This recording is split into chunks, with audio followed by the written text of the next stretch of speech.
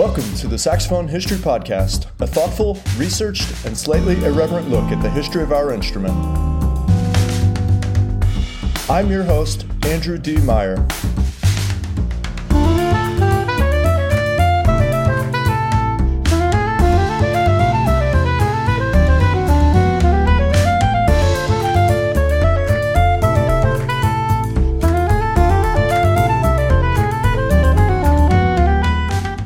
The other day, I was driving to a gig with another alto player, and we were just sort of casually listening to some Cannonball Adderley tracks on shuffle in the car. Mercy, Mercy, Mercy came on, as you might expect, and I chuckled to myself and said, "Crazy story about this album, right?"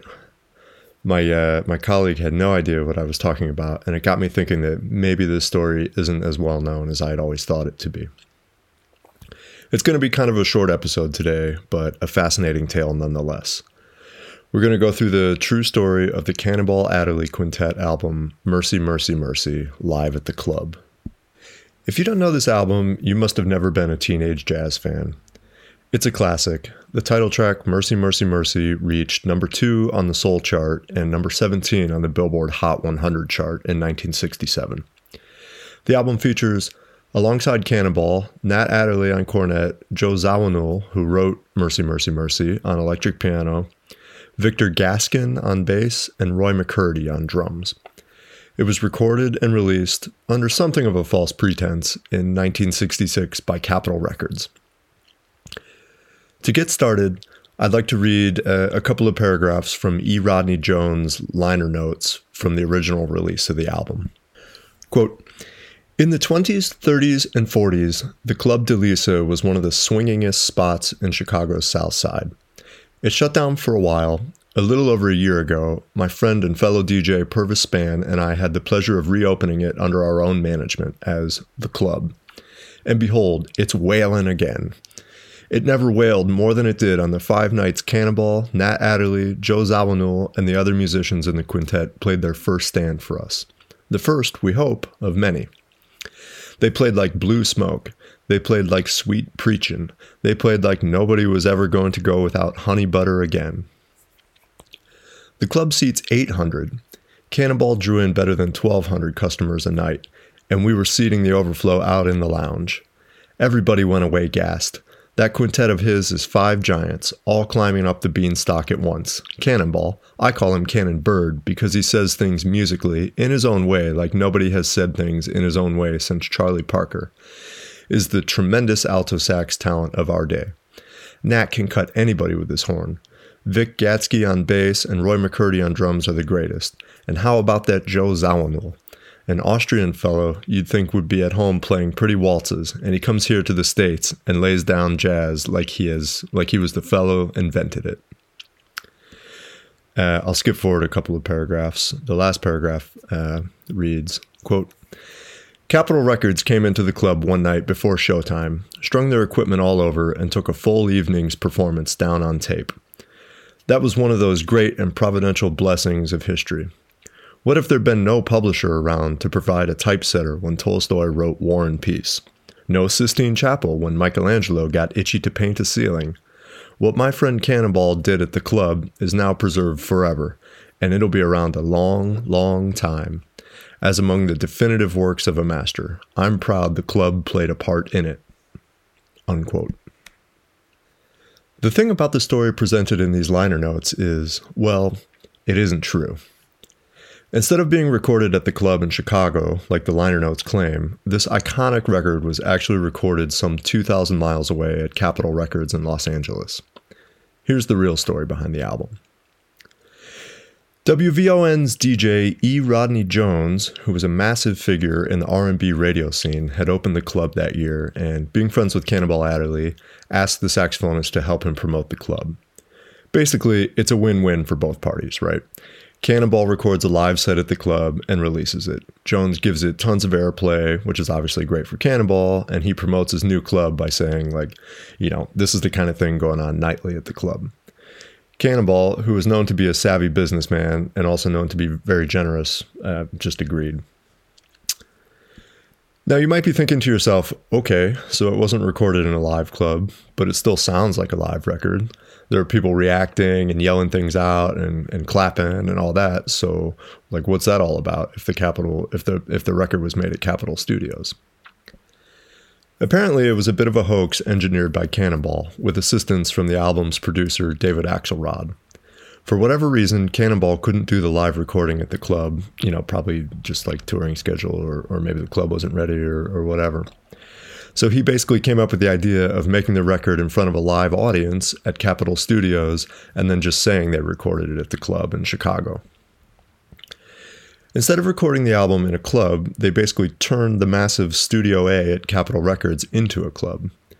The official story is that Axelrod assembled a crowd of invited guests who were mostly just like ordinary people. It wasn't a crowd of like record industry types, And he set up a bar and basically just threw a party in the studio with the band playing. I've heard other versions of this story saying that they were like basically just standing outside the main doors to Capitol Records and like pulling people in off the street for the recording, but I kind of doubt that one's true. If you think about it, it's kind of a genius way to make a live album. I mean, after all, it truly is a live recording, even if the story is kind of phony. It was recorded in front of a real live audience. I suppose the advantage to doing it this way is that the sound is going to be excellent, right? You've got all this great recording gear, which really wouldn't be practical in a live club setting. You would also have the opportunity to do multiple takes if something went weird on a track, which you really couldn't do in a live club in front of a paying audience. Incidentally, it seems really unlikely to me that the band did any additional takes on this record, because I just think they would have been released by now, and they're not out there to my knowledge. I mean, you know how it is with these like legacy artists years after they're dead and don't have control over their releases. Labels just pump out all the old discarded takes and mixes that never got released originally. So I think if they had done anything additional, we'd know about it by now. It makes total sense to me. Get a great band, put them in a legendary studio, bring in a bunch of people and get them all liquored up. Instant masterpiece, right? This was a formula that David Axelrod had success with earlier that year with Lou Rawls, recording his live album in much the same way. In fact, if you listen to both albums back to back, it's really clear that they're using the same formula. The audience sounds pretty much the same, and for all we know, many of the same people were probably at both recordings. Like, Axelrod probably just called all his friends and stuff, In the original liner notes to the album, Jones claims that Cannonball brought in 1,200 people to the club, which had a capacity for 800. Obviously, we know this to be a lie, as the recording didn't happen there anyway, but I would guess that the number of people at the Capitol session was far fewer. For one thing, it doesn't sound like a huge crowd on the record, though it does sound like a pretty good party. Studio A at Capitol Records is a big room, one that at 1,500 square feet can accommodate orchestras of up to about 50 musicians. Frank Sinatra was the first artist to record at Capitol Studios in 1956, and the space was designed to hold large groups of people and to be used in like really versatile ways. One interesting side note to this story is that Cannonball did actually record some tracks at the club that same year, but only a 45 with 2 tracks, Money in the Pocket and Hear Me Talking to You, were actually released in 1966. In 2005, Capitol released the whole live recording under the title Money in the Pocket. For the record, it's a killer album. There's lots of his like really high energy, funky, hard bop kind of stuff. A really lovely version of Stardust, and even his take on some of the music from Fiddler on the Roof, which he actually put out a whole album of that, I think, separately. So weirdly, if you want to hear the Cannonball Adderley Quintet live at the club, don't listen to the Live at the Club album, listen to Money in the Pocket. Or actually, you should probably just listen to them both, because they're both great. To make things even more complicated, the live recording that would eventually be released as Money in the Pocket was recorded in March of 1966. Mercy, Mercy, Mercy, live at the club, was recorded in October of 1966. So in a way, there wasn't really a need for the hoax. Capitol could have just released the rest of the tracks that were actually recorded at the club and not even bothered with, Mercy, Mercy, Mercy. I mean, we're all grateful that this album was made. It's an all-time classic. It just seems kind of like silly that they went to all the trouble of faking it as a live recording at the club. It's easy to see why Mercy, Mercy, Mercy became such a huge hit. I mean, for one thing, it's a banger of a tune, right? It's got that infectious combination of laid back and driving bluesy feel.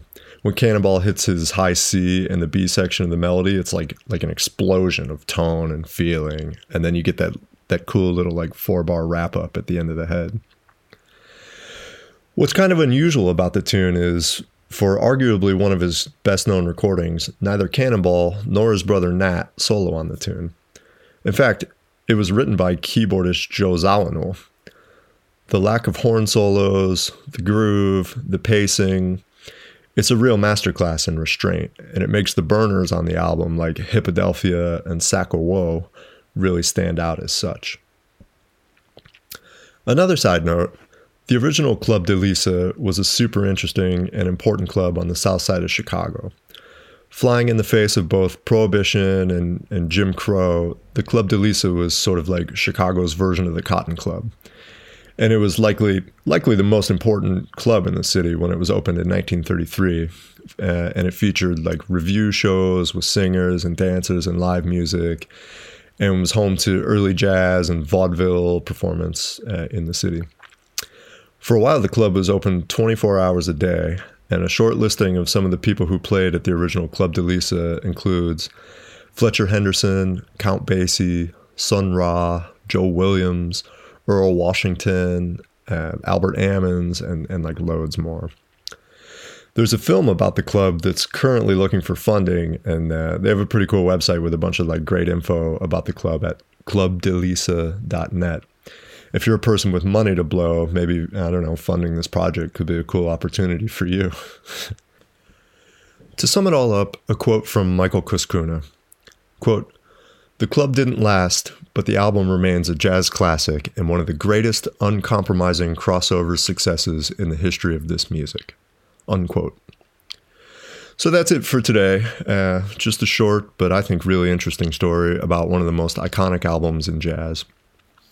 I'm definitely going to do a deep dive into the life and times of Cannonball Adderley someday, but that's going to be a major project, so stay tuned. As always, sources for this and all other episodes can be found at my website, andrewdmeyer.com. Thanks very much for listening to the Saxophone History Podcast, and please like and subscribe to make sure you don't miss any of these fascinating stories about the most interesting people in the history of our instrument.